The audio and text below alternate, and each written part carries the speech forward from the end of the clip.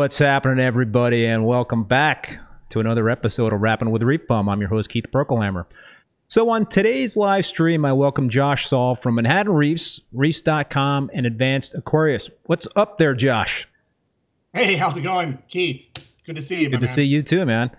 So Josh is a consultant for tech startups, right? Technology consultant for tech startups. He has been involved in the aquarium hobby for 25 years and has been scuba diving even longer for more than 30 years.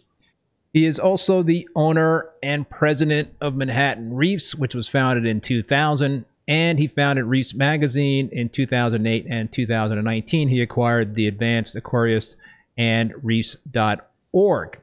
But before we start chatting with Josh, I want to thank the sponsors for this show, both Bulk Reef Supply and Ecotech Marine. Really appreciate those companies supporting the stream, as well as you folks out there. I see there's a bunch of familiar folks out there tuning in. Appreciate the support. Spread the word, and don't forget to hit that like button. Right, Paul?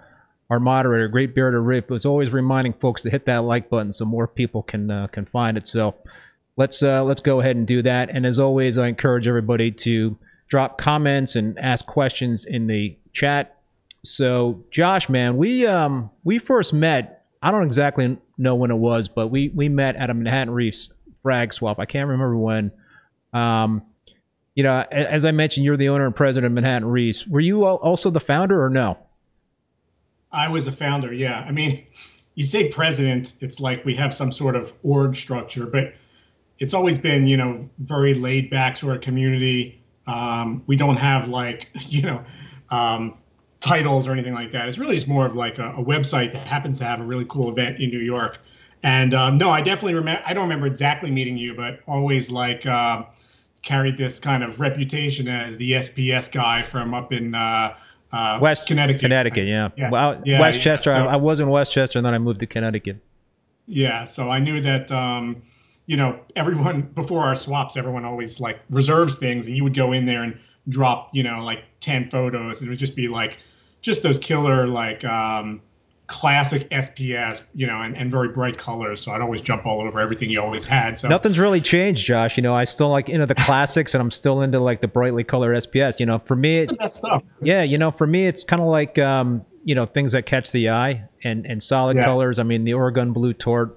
I don't think you get any better in terms of like classic, No. just striking blue color. You know, and Coronana. yeah, and The, even like Stylophores, you know, like give me like a big solid pink or purple purple, Stylo. red. Yeah, those are beautiful. Yeah, or a Green Valley Slimer. I just, you know, I'm still kind of like drawn to all that stuff. Yeah. But things have changed a lot since then, that's for sure. Oh my God. You know, I go to these shows and it's like, my mind is just blown. Like, you know, you think back to, you know, kind of 2000 era, and things did not look anything like this. It's like, what ocean are they getting these things out of these days? Like, have we not discovered all of the amazing, like, beautiful, limited edition SPS corals yet? It seems we haven't. There's still, you know, every time I go to a show, there's something out there that there's a frag that's like $1,000, and it looks incredible. But like you know, I do like, you know, the Beatles and Led Zeppelin. It's like, just give me the classics. So, let's talk more about Manhattan Reefs. You know, I had Randy Donowitz on, and Randy is also a big part of Manhattan Reefs and Yeah. Reefs.com. And you know, we talked a lot about it, but you know, how did you become involved? I mean, had you been reef keeping, you know, before you started Manhattan Reefs, or was that kind of something that you started to get into reef keeping and you were like, you know, I'm in New York and I'd like to meet like-minded folks? I mean, how did that all come about for you? Yeah, it was that exactly. I mean, really, I got into the hobby because you know, I learned to scuba dive at an early age, and for people that don't dive, once you go down, you see these corals and this like other world. It's like, you know, you seeing some interplanetary like experience, really profound. And then once you've done that, if you walk into any sort of pet store or aquarium store, like you just go straight past the lizards and the turtles and everything, and you just look for that kind of bright blue light. And these animals, you know, you think that they're plants at the time, but you're just kind of drawn to it. So, you know, when I first moved up to Manhattan around 1999, about a year and a half after school, I wanted to get something interesting, to kind of entertain my friends and, to attract girls and stuff like that. And obviously I like, I'm into music, so I like the purple, the blue light and all that. So I went out to an aquarium store, and yeah, just kind of started asking lots of questions.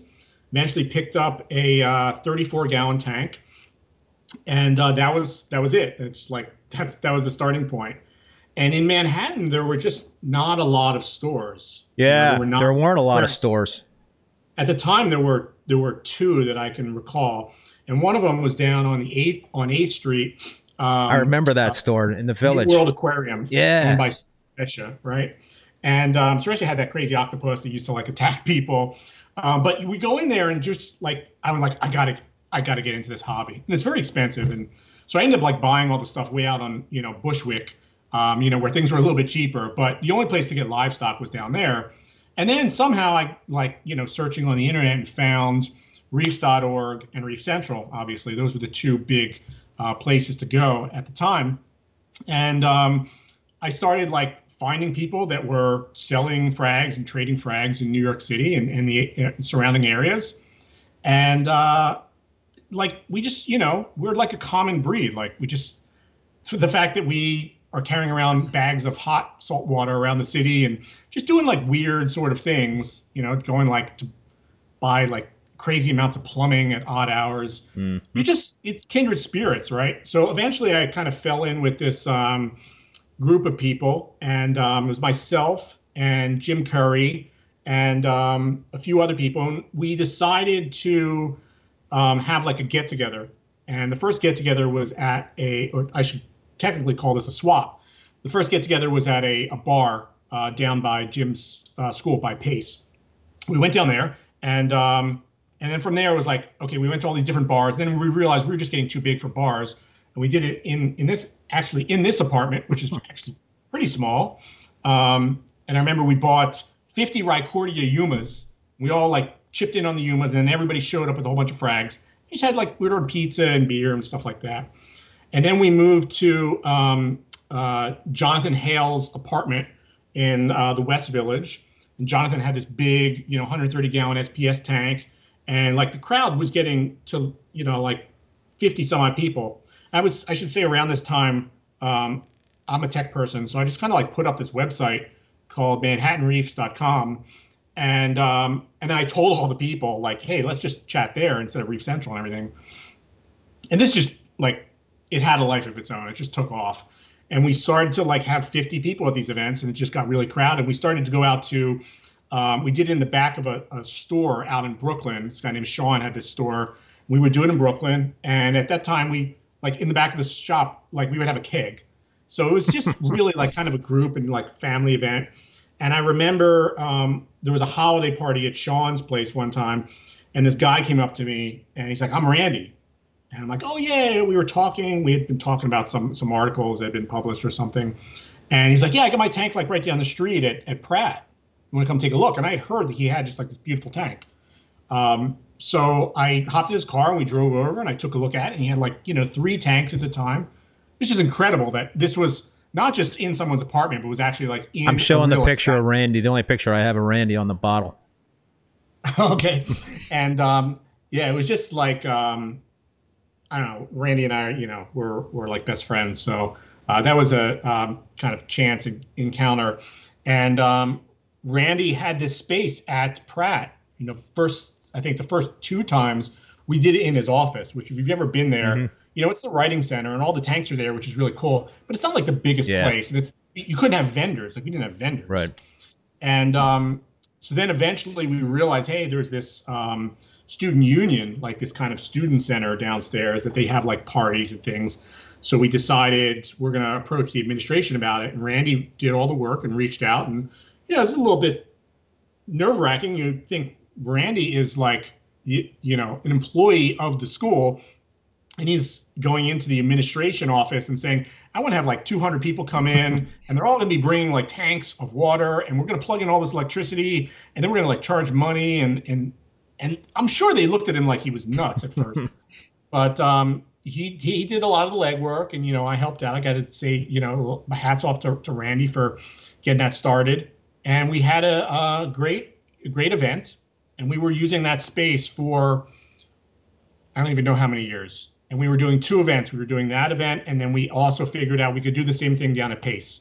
So we had a spring and a fall. Unlike a lot of other clubs, we did two swaps, which is good and bad. Like it was bad in that it was a lot of work, but it was good in that you kind of get a rhythm. You get good Yeah. at it.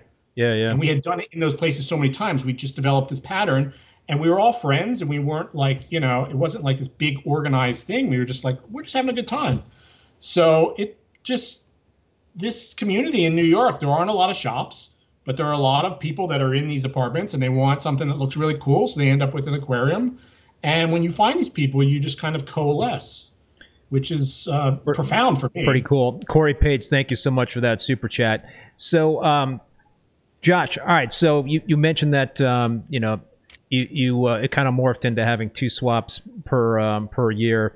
But when COVID hit, right, the swaps stopped. Any insight in terms of when you guys might start those up? Because I'm really chomping at the bit here. I would love to do another Manhattan Reese. You have no idea. I mean, there was a time where we didn't do a swap. We skipped the swap, and people were just going bonkers. And then COVID, and you can imagine, colleges and certainly, colleges where it's not really like their business to have a frag swap in their student union.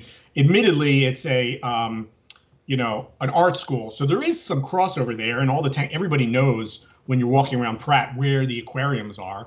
So if somebody needs to go to the writing center, they're like, "Where's the writing center?" "Oh, it's where the aquariums are," and they know how to get there. So I think it has become a part of the fiber of the school. But the truth is that these universities, they're trying to figure out, well, does everyone have to be vaccinated? Does everyone have to be tested? And I think until just recently, people have not been comfortable with any sort of like group event. Now, the problem is that we could start planning something, and we would like to do something in the fall, and we are indeed working to like try and secure a space in the fall. I'm like looking for Randy to like holler in the chat, but we would like to do that. But it comes down to I'm showing that picture of Randy again. Oh, the bottle. The bottle. So there's a funny story about that. If I can tell it. Yeah. No, go tell it, and then we'll get back to the swap. We had this kind of like small group after later on, like in the several years after Manhattan Reefs was founded. Like I found Randy, and then Randy was friends with Sanjay, and then Joe Iaulo and Joe Cap and Christine, everyone. And anyhow, we had this like summer get together, which at the time was called San Joe, which was basically Sanjay and Joe Iaulo. So these guys get together, and it just turns into this like explosive sort of experience. And we had this San Joe, and we did it a couple places. And then I have this kind of family house in Atlantic City, the island, and so we did it there. And I went down there, and I bought we bought a bunch of alcohol, and I get down there. Sanjay shows up, and Sanjay likes to drink rum, and I like to drink rum. And I bought this random Venezuelan rum, which looked nice. And Sanjay and we drank it in it was like less than 2 hours. We drank this whole bottle, just the two of us. And we were like, this has got to be like 20 proof, like something really low. And we go and look, and it's like legitimately like an 80 proof rum. And we were just like, this is surprising, Josh, you remembering the story. If this is the most, yeah, that's true. It's the most fabulous tasting rum. Like you don't mix it with Coke or anything like that. We just a piece of ice. So we were drinking this bottle, and we were having such a good time. We're taking a lot of photos in my family house, this summer house, and we're holding up this bottle. And on the front of this bottle, as I think you've shown a couple of times, is a picture of this guy. So we post the pictures on Facebook, and Facebook is pretty smart about like facial recognition. So we're holding this thing up, and it says, that's Josh Saul, that's Sanjay Yoshi, and it tags the bottle and says that's Randy Donowitz. So it thinks that I think you're showing the picture with actually Randy on the bottle. Yeah. But if you've seen the bottle, it's not Randy at all. It's just Facebook seems to think that dude, that Venezuelan rum producer, is Randy. So then Randy, he works with all these art students. We went to Mac then. Now this is like the rum of choice. So we're always bringing a couple bottles with us. And one of his art students printed out these labels for it Awesome. that says instead of Diplomatico, it says Donna Witzico, Rifa Reserva. So we have these labels. Whenever we show up at this thing, we put the labels on the bottles. Kind of a All right, tradition. here's another funny picture. This looks like Rich Ross and Sanjay, and it says, "I got Sanjay," and then Sanjay's holding up on the real Rich Ross. What's the story behind that one? Well, there was that like kind of period where there were those photo booths at all the different Ah, events, and we were like the first to like because we had done one at I had a surprise birthday party where all these guys, obviously all my friends were there, including all the people we're talking about, and so we got one of these booths for Magna. And we, instead of just having like, the pirate's hat and like the fish and everything, we got all the little things that say, I'm the real Rich Ross, or like, I got Sanjay, and all the inside industry kind of humor. And oh my God, we've got like thousands of photos of see, now I from his, now I get this, that Sanjay's wearing the octopus on his head, just like Rich. he's Ross. He got Yes, Ross. yeah. All right, man. So let's get back to the swaps and all that stuff. So yeah, obviously Yeah. COVID and what have you put a wrench in the plans. But I think the other reality of the situation, and this is not probably just an issue for Manhattan Reefs, is finding a space, right, that can be affordable space that is also a space that people can get to and park and all that sort of thing. What kind of challenges do you guys had, and do you foresee that being, more challenges in the future to put these events on?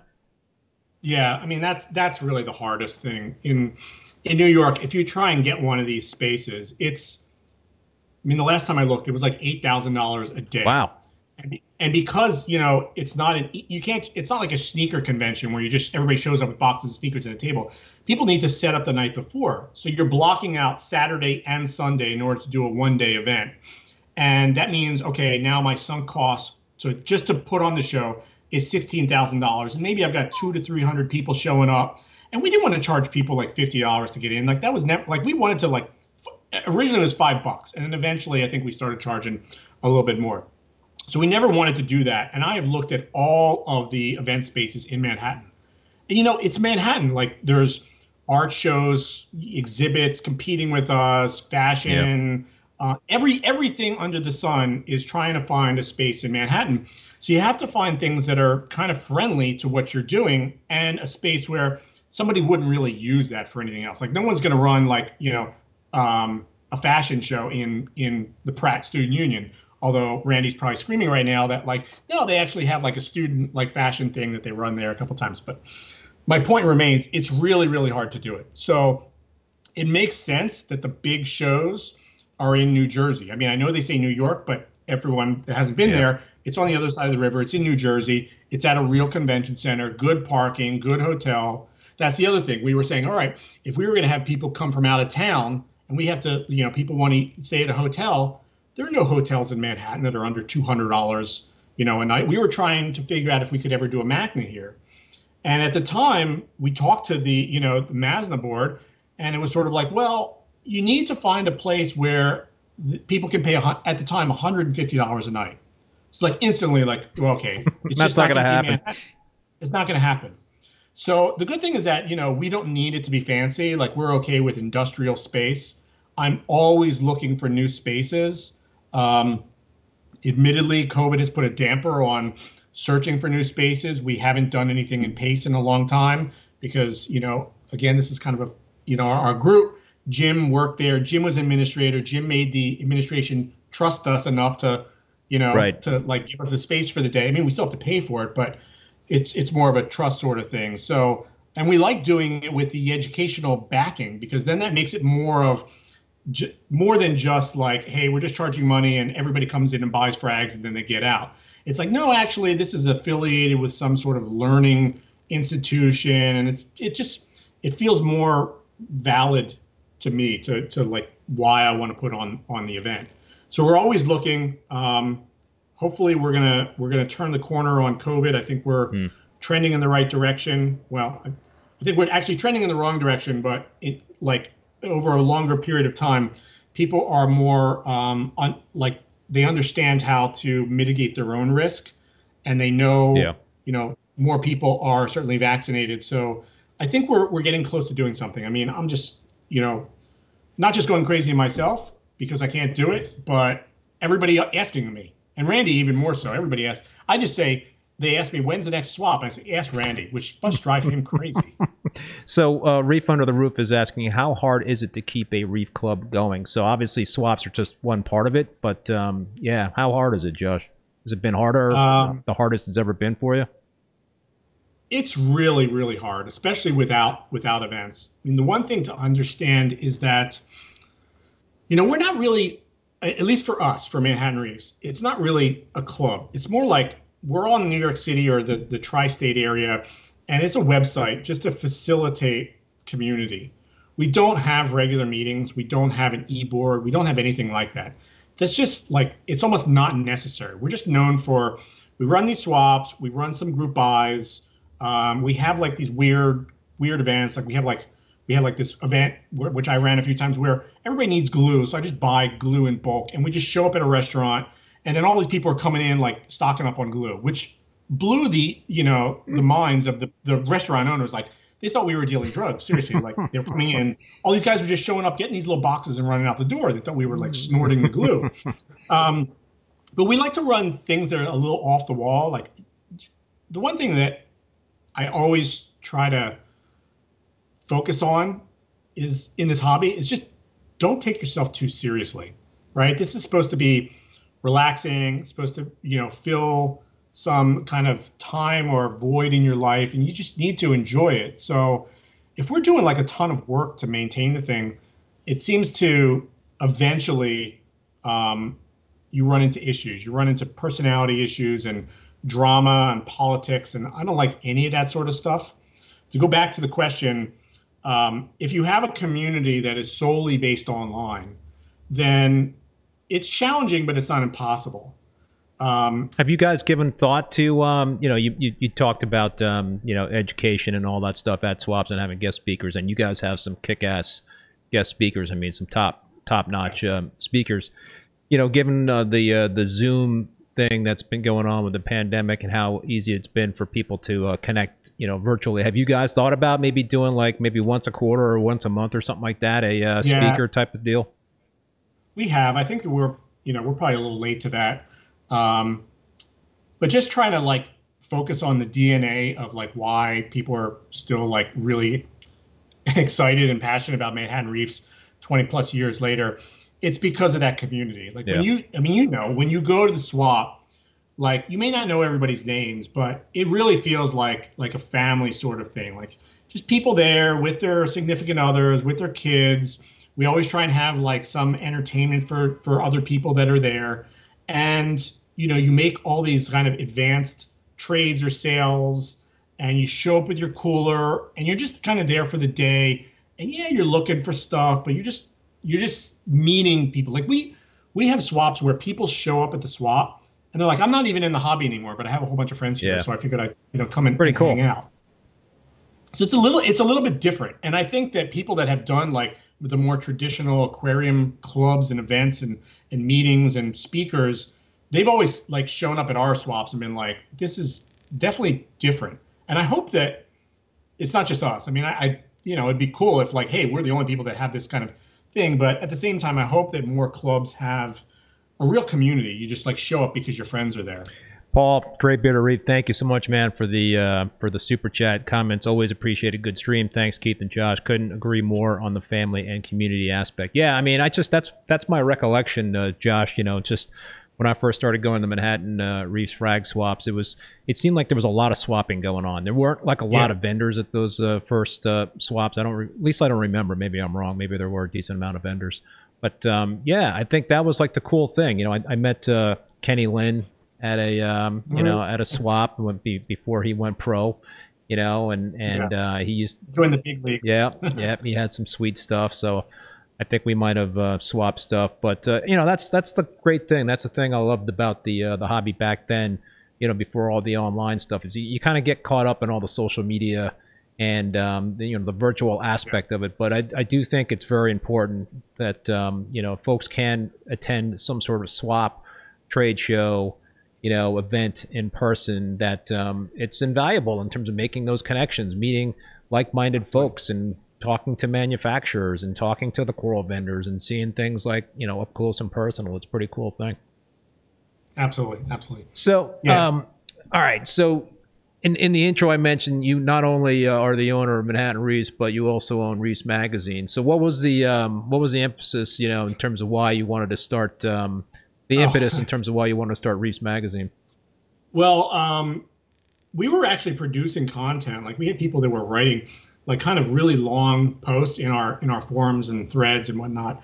And Jonathan Hale, who's like kind of a he's a hobbyist, obviously, but a photographer and an artist, and he's just like jack of all things, kind of cool.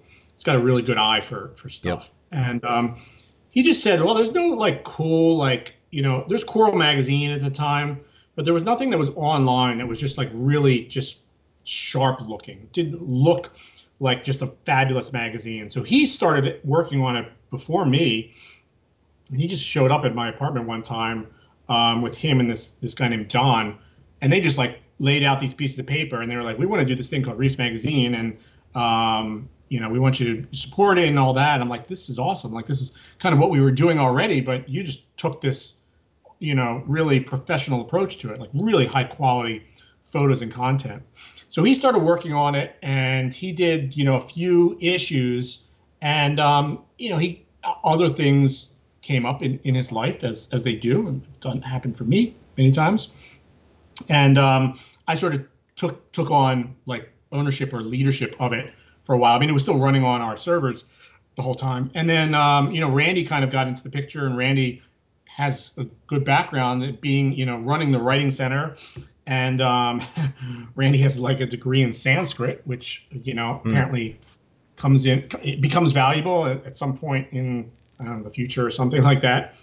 I'm making jokes about Randy, but anyhow, so Randy is the senior editor of Reefs Magazine, and he worked with a couple of his students and his administrators. I should mention Brian Cook for sure. Um, uh, there are others that I'm not mentioning, but they really built this thing up. And Randy would say, "Okay, we want to do this article. We need like budget and everything." And he would go and get the right people, get the right content, create it, and then myself and Brian would work on the visual aspects. And we just did this for many years. And again, it sort of took on a life of its own. And we started having like we'd go to MACNA and have like the Reefs Magazine thing and like a party, and it would be part of we would have a booth there at the time. And again, just took on a life of its own. Never really with the goal of making a lot of money. It was always just like just make enough money so we can pay the authors, and we just did this thing for fun. So it's another one of those stories where it's kind of serendipity. So, all right, and then at some point later, you ended up buying Advanced Aquarius magazine, right? Yeah. So somewhere in there, I started Reefs.com, which Right. was Okay. just kind Right. of like, okay, Reefs.com. we like had all this content. We had a great forum. We had a magazine. We were kind of like writing some bloggy stuff. So we started this website, Reefs.com, and we had the magazine, Reefs Magazine, the forum, and all that. And then just to answer your question, you know, we became friends with all the other people in the industry, and we just had like kind of a very similar sort of approach to what we were doing as the guys at Advanced Aquarist. Shane, Len, Wade, and obviously Terry. It wasn't, they all had day jobs, and it was really just more of a hobby thing. And they just wanted to put out good content. So we were always hanging out with them and talking to them and trying to like kind of, have some synergy between us and them. And they also, Advanced Aquarist was started by Terry, and uh, they also owned Reefs.org, which was another big online community a long time ago. And they decided that they weren't really in it anymore. Hmm.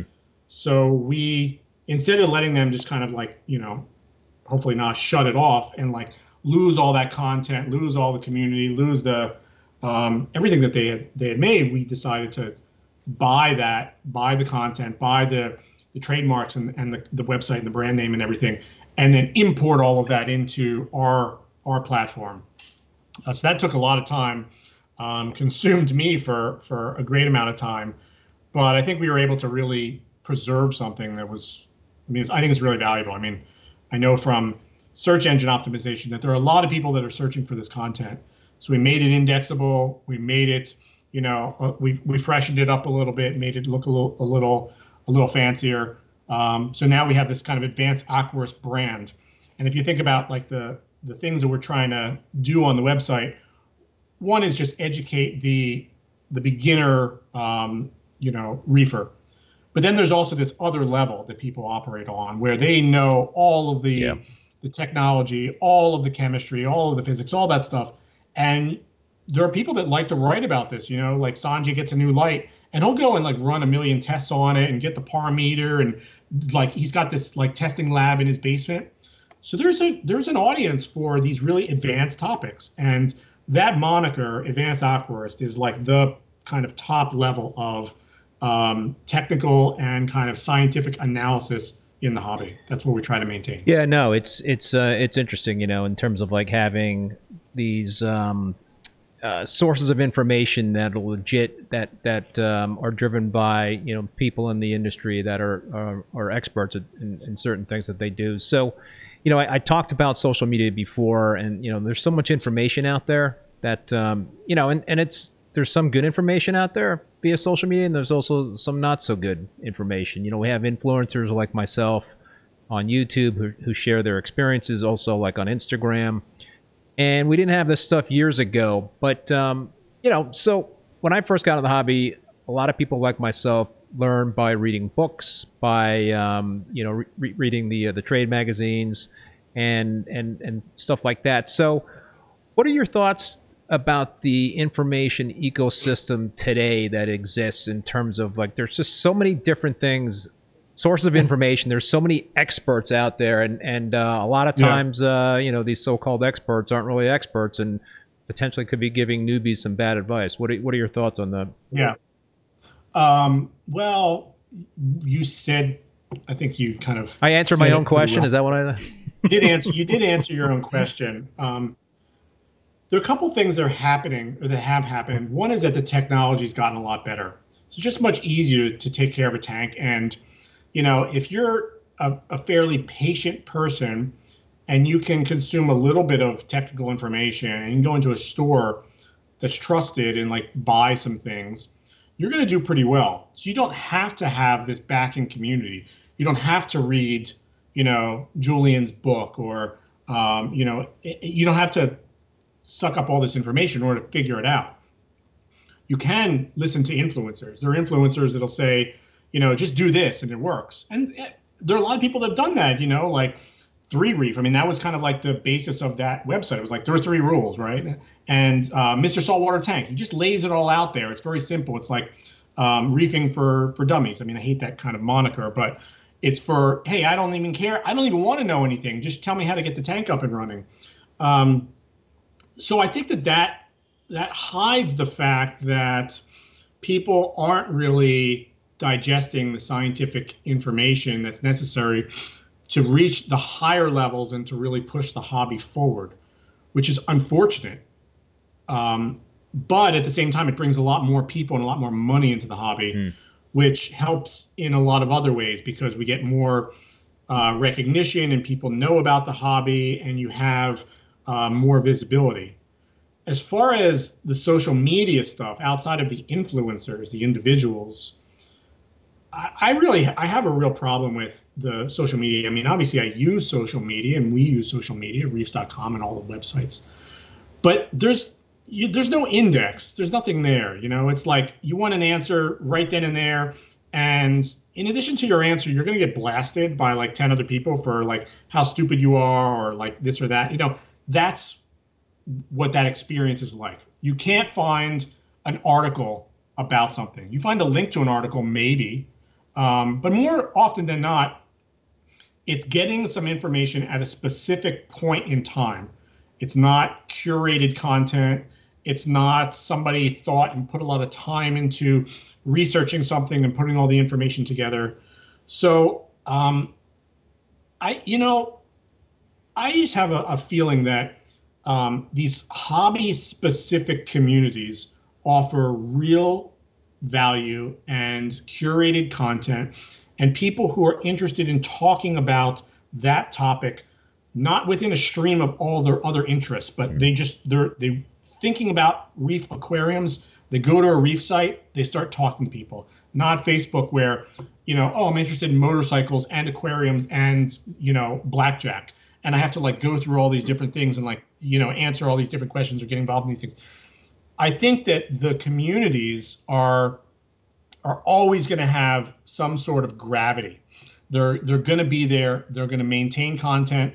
They're going to develop content, and that is, the knowledge and understanding that's going to outlive and outweigh all the social media and social interaction that's just kind of fly by night. I mean, that's my opinion. I think the market probably disagrees with me, but from a hobby perspective, we don't have to like be perfect on Facebook. Let's just continue to sort of, entertain ourselves. Right. Maybe it's a closed environment, but I don't know. I'm okay with that. What about like on Manhattan Reefs? You guys have forums and there's conversations that are going on, and people are, asking for advice, giving advice, and all that sort of thing. How do the moderators, how tough do they police that sort of thing in terms of like if there's blatant misinformation posted, do they are they stepping in to like say, hey, hold on a second, put a stop sign up there, or is it pretty much you're just trying to like make sure that people are not getting bullied or that sort of thing. But how tough do you guys try to police the misinformation piece of it? We don't have. There isn't a policy for we must promote good information. It's sort of like the community will suss that out. Enough people will chime in and say, no, you can't, you can't have your specific gravity 10, 18 and expect to keep like just stupid stuff. That being said, the people that moderate Manhattan Reefs and reefs.com forums are really passionate people. So they get involved in all the conversations, and I don't think that they specifically like they're not wearing their moderator hat when they go into a conversation where there's bad information being passed around. They're just more of like just a friendly hobbyist just saying, no, but have you thought about this? Have you tried this? What's your test result for this? Nowhere in the moderator forums or our kind of like, we have some rules written down somewhere. Nowhere does it say we are policing for bad information. It just sort of goes without saying that these people that are willing to put in their time to support a community by policing all the bad behavior, that they do want to help people get their aquariums to run well. So, luckily we've never had to like enforce that or say that to the moderators. They're passionate people. So our moderator for the live stream, Paul Great Bearded Reef, is actually the president of the excuse me, Boston Reefer Society, and I had him on the live stream, and we talked about some similar topics. And one thing that I asked him that I'd like to ask you is, in terms of recruiting new members, how do you guys, how do you guys go about doing that in terms of, the youth of the hobby is really the most important aspect of it. So, how do you guys recruit new members no matter what age? And then B, how do you target younger folks? Yeah, that's a really good question. It's really hard. Originally, what we would do was we would go to all the local fish stores, and we would have relationships with the owners and whatnot. And we would put business cards out there and stickers and things to try and get people to go to the website. And people who are members of Manhattan Reefs, if you go into a local fish store and say, hey, is there a Manhattan Reef discount? They get some sort of discount or special. We hope that that's like a, symbiotic relationship with the stores and with the website. Like, we're not selling things online, and we're trying to get people to go into we do support the stores. We try and get people in there. It's hard. It's hard to understand how to get people in this day and age where there aren't really brick and mortar, and there's even less here. the only thing that I can really say about it is that in New York, we've been challenged with the lack of brick and mortar stores forever, and we still manage to have like, a really good community, and people just kind of, there's this word of mouth sort of thing where when people meet another person who happens to be in the community, that person generally introduces them in some way. Right.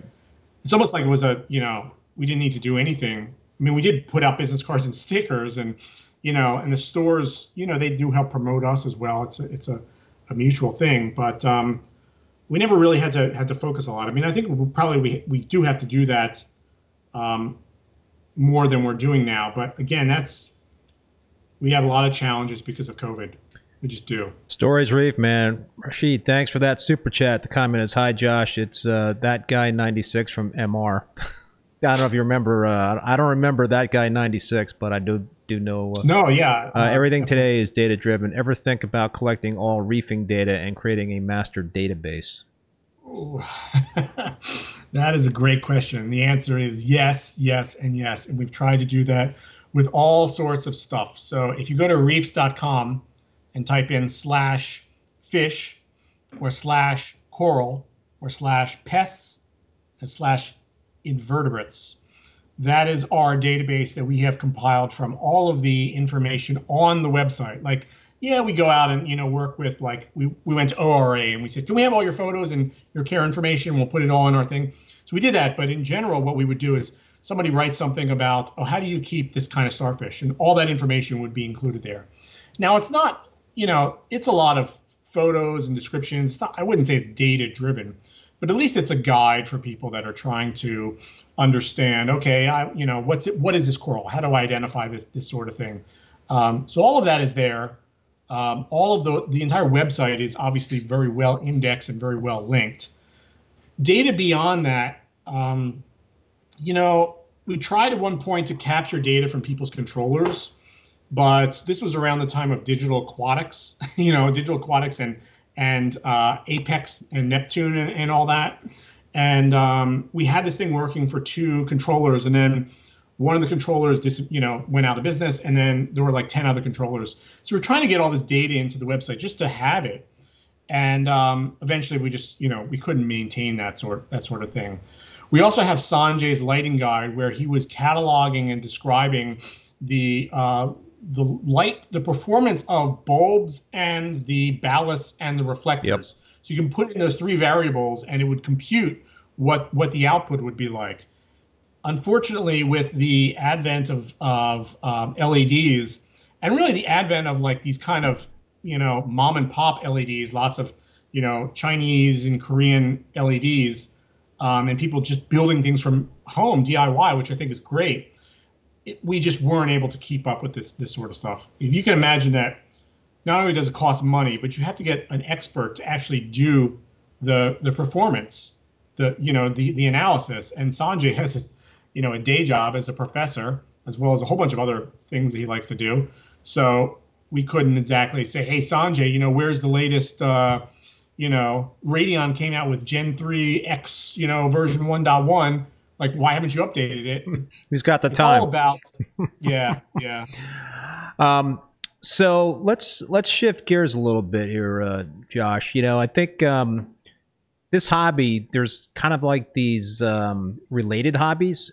I'm really into fishing. It seems like I run into a lot of reef keepers that are into fishing, and other reef keepers are into scuba diving like you are. And in the intro, I mentioned that you've been doing it for 30 plus years, I think. So the scuba diving came before the reef keeping hobby for you, and that actually, I went snorkeling on my honeymoon, I think it was, in Hawaii, and that kind of like got me. When I grew up, my father kept fish only tanks, so I was exposed to it at a young age. But when I went snorkeling, it's just seeing all the fish and the corals and all that sort of thing just really got reef keeping on the radar screen for me. Yeah. Is that a similar experience for you in terms of the scuba diving? Yeah, well, I did have like some tanks when I was younger. I mean, I kept turtles and like hermit crabs and things like that, but never, reefing was not an option at the time. First of all, I'll say that if you can pick up scuba diving, it's better than snorkeling. It's much Yeah. more relaxing. It's much more, you reach this kind of like Zen state where, you're not struggling. You're not struggling at the top of the water with waves going over you and breathing through this tube. You can really relax and just enjoy the visuals, and then people get into photography. Um, Scuba has always just been like just a real passion for me, and luckily I've been able to do it a bit more recently.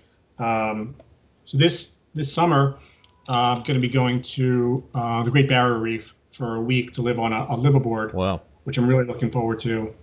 Last summer, I went to the Red Sea in Egypt, which was really, really great. It was a place I've always wanted to go.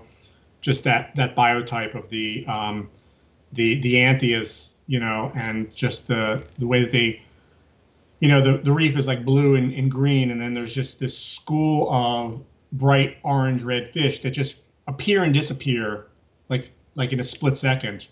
Um, there's just something that about that is just very, very Yeah, spiritual. you're right because on the same trip to Hawaii, I also did some scuba diving, and it was crazy.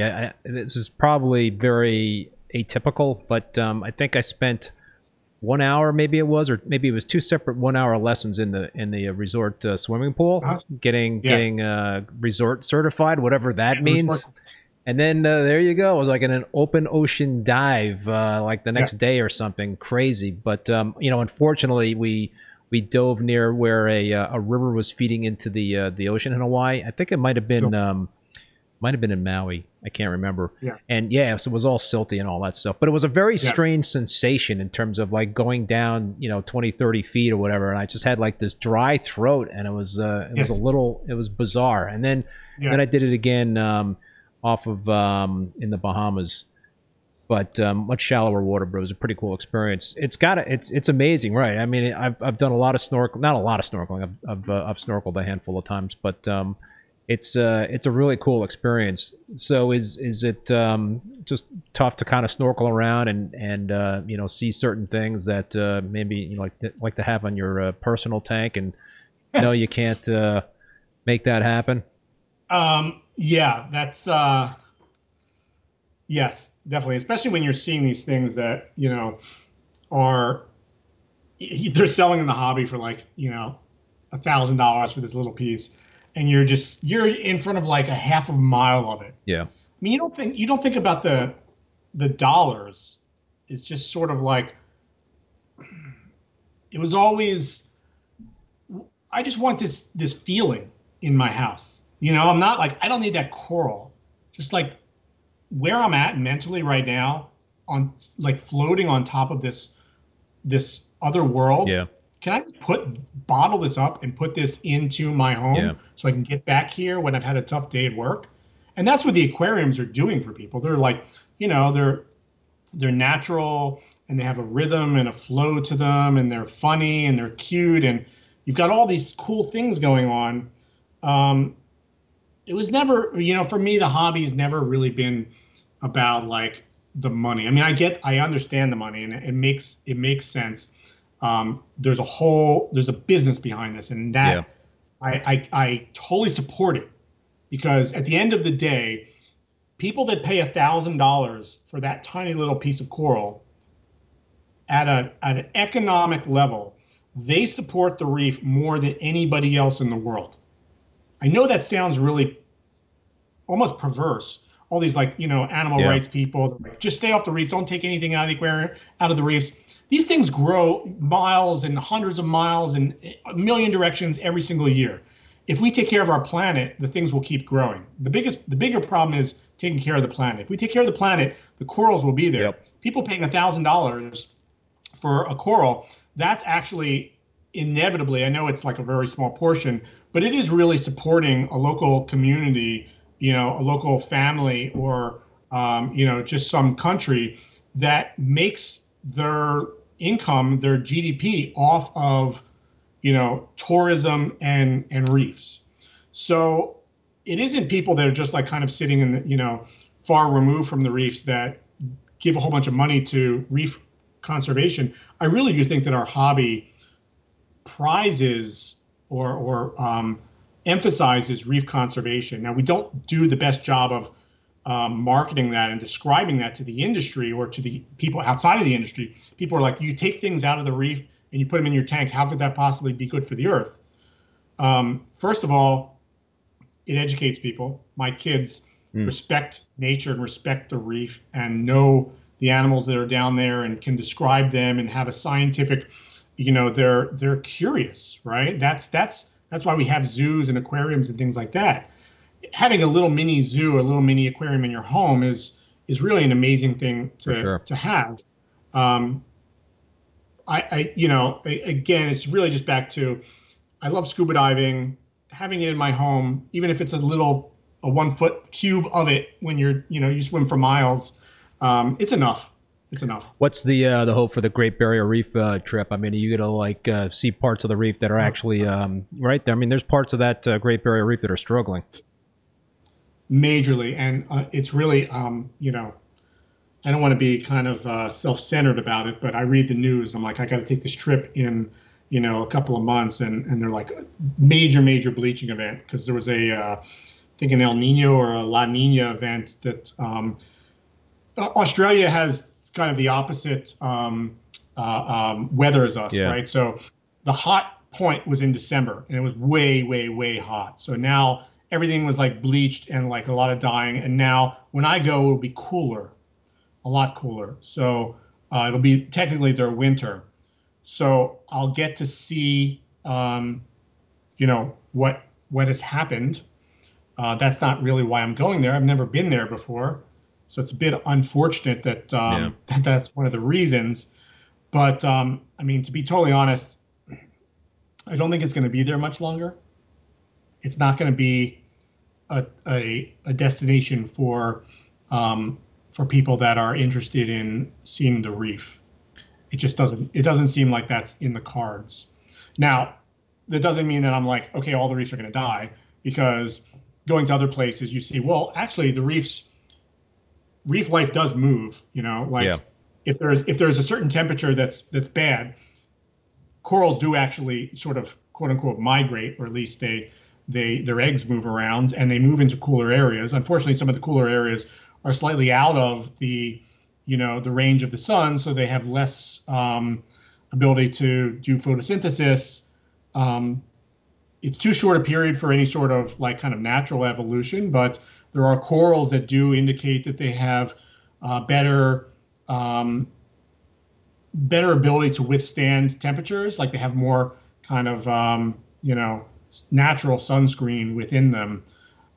So what we're going to, unfortunately, I think what we're going to see is that we're going to lose some reefs, and hopefully we'll spend a lot of time and money figuring out what's working in other areas and potentially reseed. It's horrible to even say that you have to do something like that. But, looking at like what's going on in Florida, these conservation efforts where they kind of grow them in certain areas and then like move them back to areas that seem to be affected. It's what we're going to have to do. Otherwise, we're going to lose the reefs. We're going to lose the fish stock. And that is just going to go right up the food chain. All of a sudden, you're not going to have fish. You're not going to have sushi. You're not going to have anything like this. It's not like the reef is just, little tiny reef fish. Those little reef fish are being eaten by the fish that we're eating. So, it's an interesting situation. On July 21st, I'm going to have the folks from the Living Coral Biobank on the show, and that's cool. Dean Miller and Dr. Charlie. Hopefully, Dr. Charlie Vernon will be on the show, and I'm sure we'll be talking a lot about what they're doing to help preserve the reefs around there. It's a big problem, and that's. So I have one other comment on that, and Charlie and everybody else will probably, in the scientific community, will probably freak out. But I've said this to friends and certainly to Randy and other people in the community many times. But this hobby, it does really good things, and the fact that we're learning so much about coral biology and the sciences, and we are able to, in some way, maintain these very particular and finicky animals outside of their natural environment. This idea of like, well, could we create an arc of some kind of, keep the like the animals out of the dangerous areas, which could potentially be the ocean. And all of a sudden the hobby has the ability to, I don't want to say rescue, but just provide some, ongoing, like, hey, I'm farming this livestock. Here it is. You can test things on it, and maybe we could use this to reseed reefs in the future.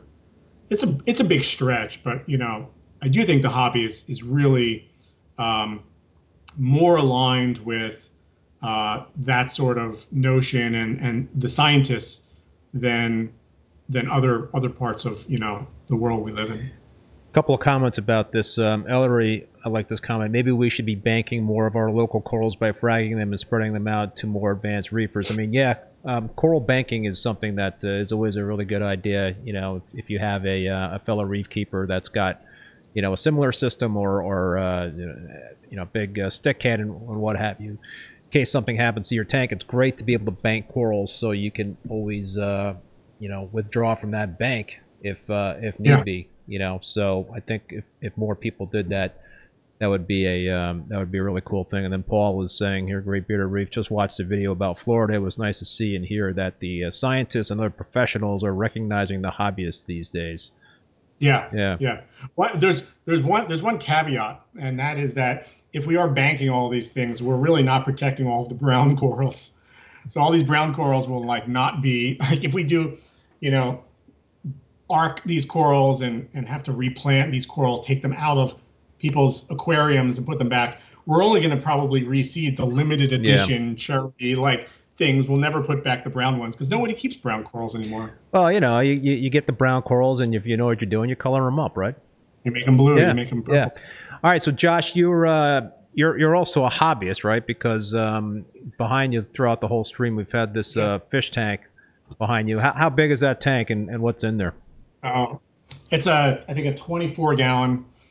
Where I'm sitting, I used to have a 130-gallon all SPS tank, which kept me busy. And that you're an apartment in New York City. Yeah, I'm in Manhattan. I'm near Union Square, so it's a little tough. But how were you able to get the large tank in the apartment? How did you manage that one? Not necessarily the move in, but how'd you get the folks that run the apartment building to agree to have so much water? I probably got lucky that we installed it when no one was looking. Maybe just they put it in the elevator and nobody saw it. Until much later, I didn't really have an issue. What proved to be my downfall, the first of the downfall of the tank, was that there was a condensation line just right over here that used to be for an air conditioner. And I had an automatic water change system that was hooked into the RODI in the kitchen and would do a 1-gallon water change automatically up to 15 gallons whenever I wanted. So I could basically you eliminate the need to dose, you eliminate the need to do major water changes, you eliminate all these other things just by consistent small water changes. The problem is that the RODI, the waistline water did not really, those things that they're supposed to cut it off, when it's off, and not apply any pressure through the whole system. They're a bit buggy in general. I've tried a lot of them, and they're kind of buggy. And anyhow, the wastewater was going down, and it's supposed to go down through this condensation pipe, but everyone has this condensation pipe, and there are other air conditioners. And when it got to the ground floor, it hit inside of the pipe. It hit the bottom of the pipe and then bounced up and splashed inside of the pipe. But the pipe has a tiny little hole. So down on the ground floor, 3 floors beneath me, water was coming out. And they're like, why is this water coming out? And for a while, nobody knew, which was great for me. But eventually that clued them in, hey, there's all this water up in this tank. And I had a couple of other, you have floods, you have overflows. It happens. It happens, Thank God for, what do they call it? A bathtub, right? That inside of the tank where the sump is, you put in a pool liner. Yeah. And there were a couple times where that pool liner saved the day. Saved me. Yeah. So I was told at a certain point, like I was having a lot of issues with the tank at the time, and I was busy, so I was planning on kind of shutting it down. Around the same time, they were like, "We don't really like this thing up there," so I shut it down. I didn't have anything for a while, and then I just decided that, I had such a good time with the clownfish breeding, because I had two clowns in there that were breeding, that I wanted to do it with my kids again. So I got it's a 24-gallon all-in-one tank, and I'm showing the tile with the oh yeah, with the yeah, eggs, yeah, yeah. yeah. Yeah, so I was breeding clownfish for a while, which was a lot of fun. We were breeding just like regular ocellaris, and I was selling them, not for making money, but just, Supporting you have the 400 fish, you got to get rid of them. So I would take them to Manhattan Aquariums, which, I just got to say they're a great store in New York City. Joe and his team, they have, it's a great store. They do great service. They service all of the major, kind of like uh, commercial tanks or places that are in like yep. offices and whatnot. So I just want to mention them. And anyhow, so I sold them a bunch of fish, and now I'm back at it again. I have these two fish in there. One is a Sanjay black photon. The other one, I think it's like a Wyoming white or a snowflake or Cool. something. Both of which I got from Randy, and I also got a very small anemone at the time, which is now, if you can't really see it, but the entire right side of the tank is just this massive pink kind of rainbow anemone, which is really beautiful. And in the past few months, the clownfish have finally, after 2 years, have finally discovered it. So hopefully, some eggs are in the future, and then that will then cause this table behind me to be covered with a whole bunch of little, 1 and 2 gallon tanks from Petco, as I do the rotifers and the brine and all that stuff. That's really, I mean, if you'd never done that before, that is a part of the hobby that is just incredibly rewarding. So if your clownfish are laying eggs, raising clownfish is not that difficult. You do need to be prepared, and you do need to read a lot. But that's another like part of the hobby that, like, if people did that, they would just be, like, mentally rewarding. It's So incredible. I've always we might have talked about this before the stream. I don't think we were talking about it on the stream, but so yeah, I have always had clownfish. They've laid eggs in my reef tanks, and larger reef tanks, and sometimes it's like impossible to get them out because they're attached to a rock, or sometimes they're in the corner Yes, of the tank and all that sort of thing. Um, and once they hatch in a reef tank, it's like it's done, right? There's nothing you can do gone. about it. So you're not raising them in that 25-gallon tank. No, You're no, there's no. basically getting them to spawn, lay eggs, what have you, in like a little flower pot type of thing, or some sort of Yeah, exactly. tile, Well, and something where you you, can transfer that tile or flower pot out of the tank into something else. exactly. So you get them to lay eggs comfortably. So they'll lay them in the same spot every X number of days. And then once they're doing that, you take some, reef glue or putty, and you get like a tile, like just a ceramic tile. And people even sell like specialized kind of frag plugs that are, kind of, I don't know, I guess the clownfish like them. And you glue it right in that place. And, the first couple of weeks, they're probably not going to lay the eggs in that spot anymore. But then they will. They will just like go back to habit, and they'll lay it like, it's almost like they know they're going to lay it like right in the middle of that tile if you put it in the right spot. And then you have to time how long it is from when they lay the eggs to when the eggs hatch. The eggs will hatch overnight. You need to take the tile out on that night before they hatch, put it into another dedicated tank with the same tank water, and you very gently aerate it. And then the eggs will hatch in that tank. You have to have your rotifers ready, and then you have to have more rotifers. They eat a lot of them, and then brine shrimp, and baby newly hatched brine shrimp, and then you have to have typically your Reef Nutrition TDO A, the little tiny little things, and then you go to B, and it's a whole process. You can't do it in the tank. There's no way. Right. The fish go over the overflow. The parents eat them. Crabs eat them. There's no way. So you have to be really in tune with it.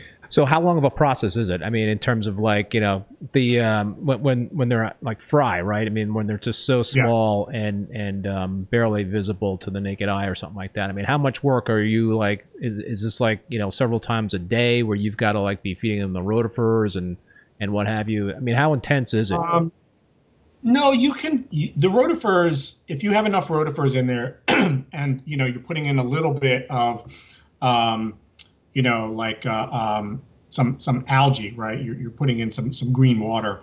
The rotifers are eating the green water and reproducing, and they're doing that in a bucket as well. So what you do is you kind of sieve out you put through a filter that rotifer water, and then put the rotifers into the tank.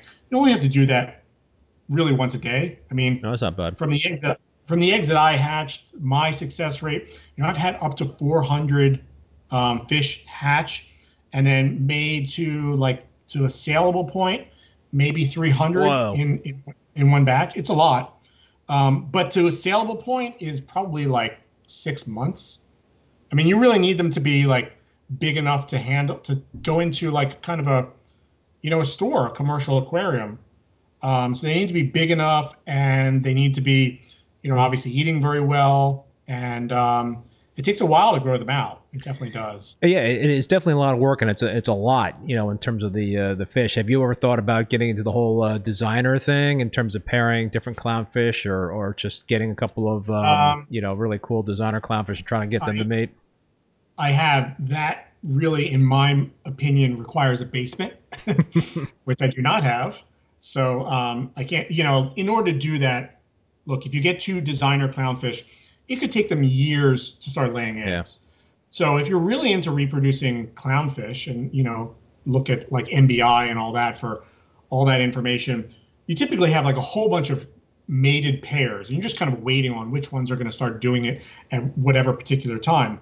So you've got like maybe, you know, 5 to 10 tanks, and maybe they're all plumbed together, maybe not, whatever. But I don't have, this is just like if they happen to do this in this little spot in here, like I know how to raise them over there. I don't have a whole dedicated thing. And then once the raising them is done, I'll shut that whole thing down and I'll get my dining room table back. But if you don't live in the city, be very appreciative of your basement.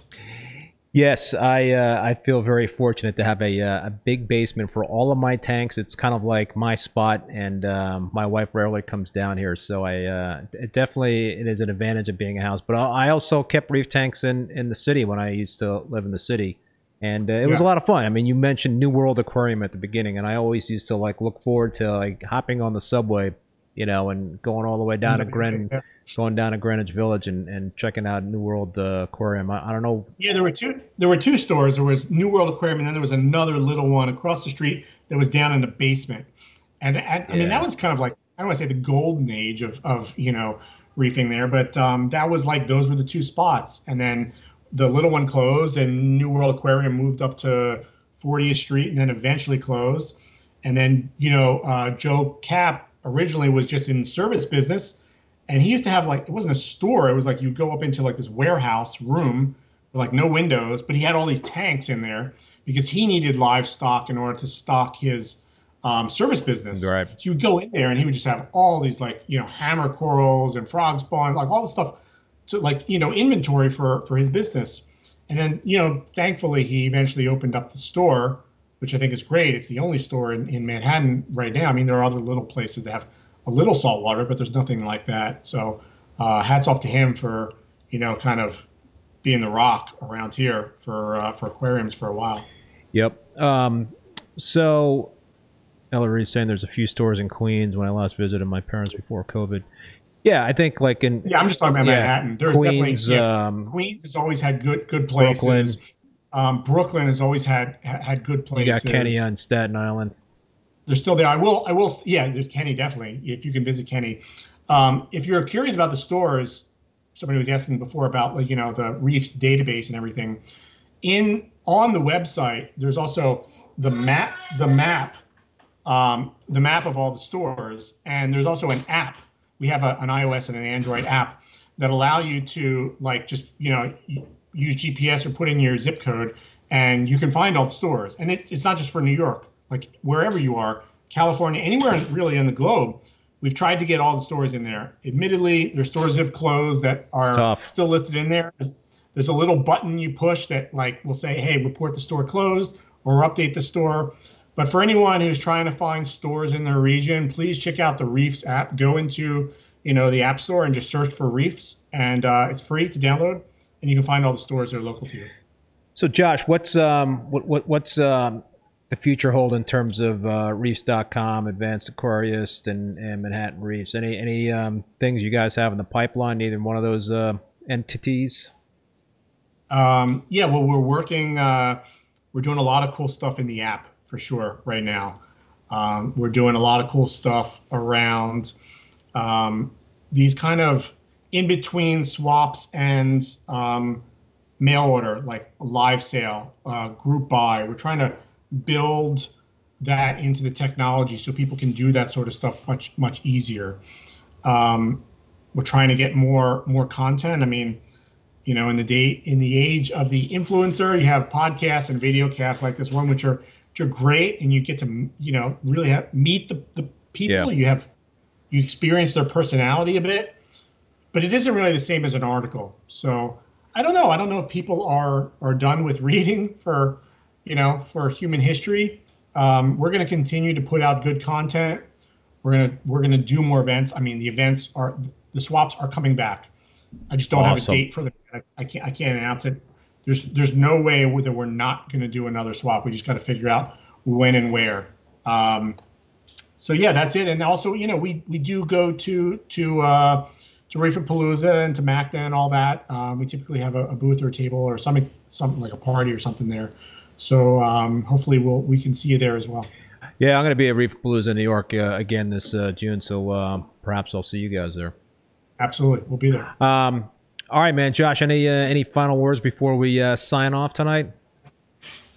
I just wanted to thank you, just for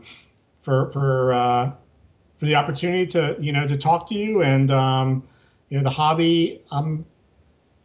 It's different, but I'm as passionate about it as I ever have been. It's different. The science is cool. The technology is cool.